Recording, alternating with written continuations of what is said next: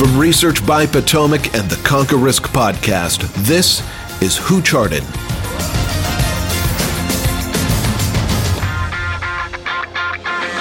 Welcome to Who Charted, episode 3. My name is Manish Khatta, and with me, like every week, I have Dan Russo.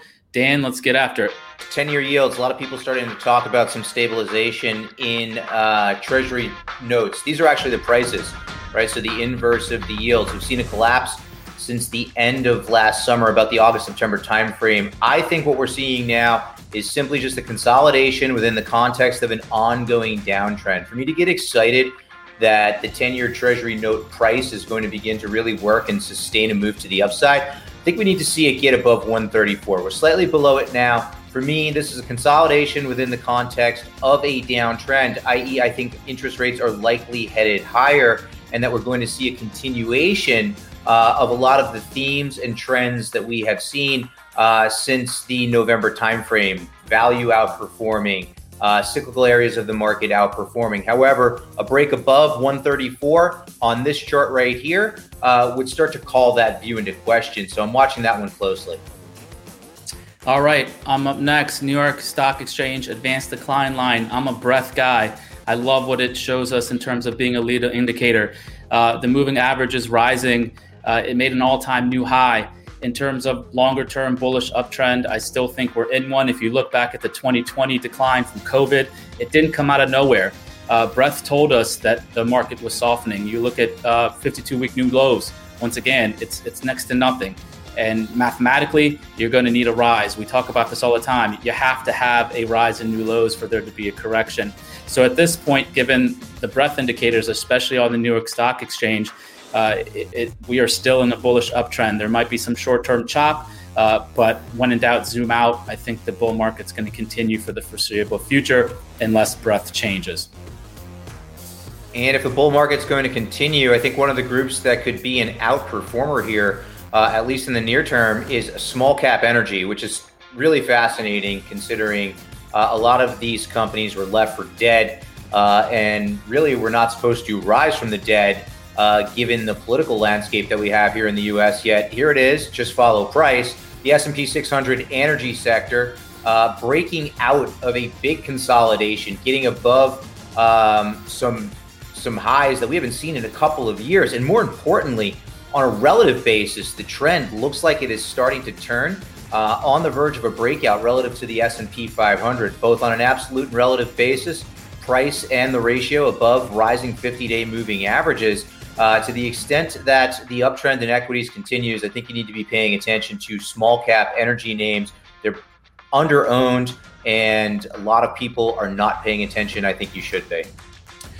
Value Line Arithmetic Index. I love this index. A couple reasons. It's equal weight of all the stocks that are included in the Value Line. There's a survey that they run, and then they take the average of that. So essentially, a way to look at it is the average return of stocks, making all-time new highs or close to it, above both the 50 and 200-day moving average, which is also both rising.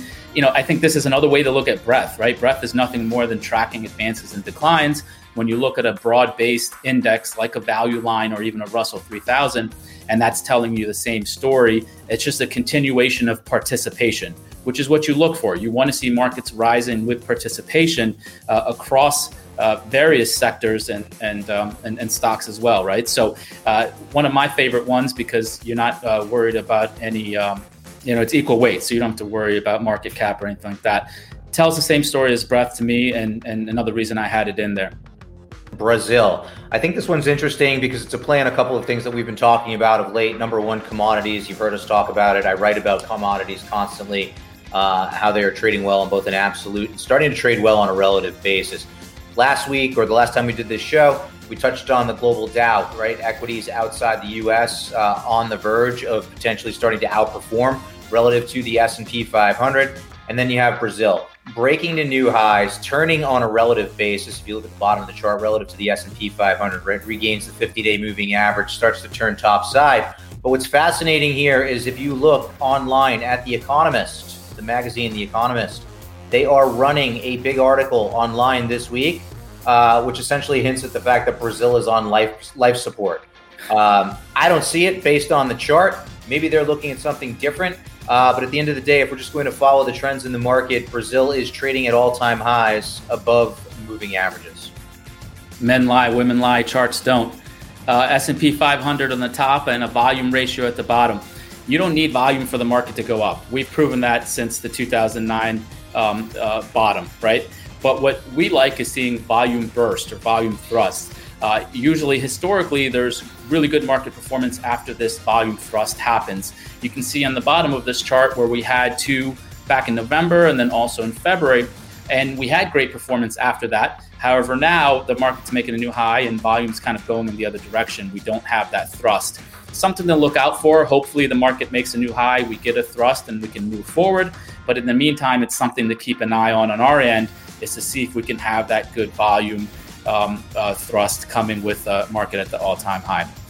Something we'll be keeping a close eye on. So with that being said, thank you. 6 charts in 6 minutes. Make sure to like, subscribe, and keep on the lookout for the next episode. Thank you. Thanks, everyone. This podcast is for informational purposes only and should not be relied upon for investment decisions. Clients of Potomac Fund Management may maintain positions in the securities discussed in this podcast.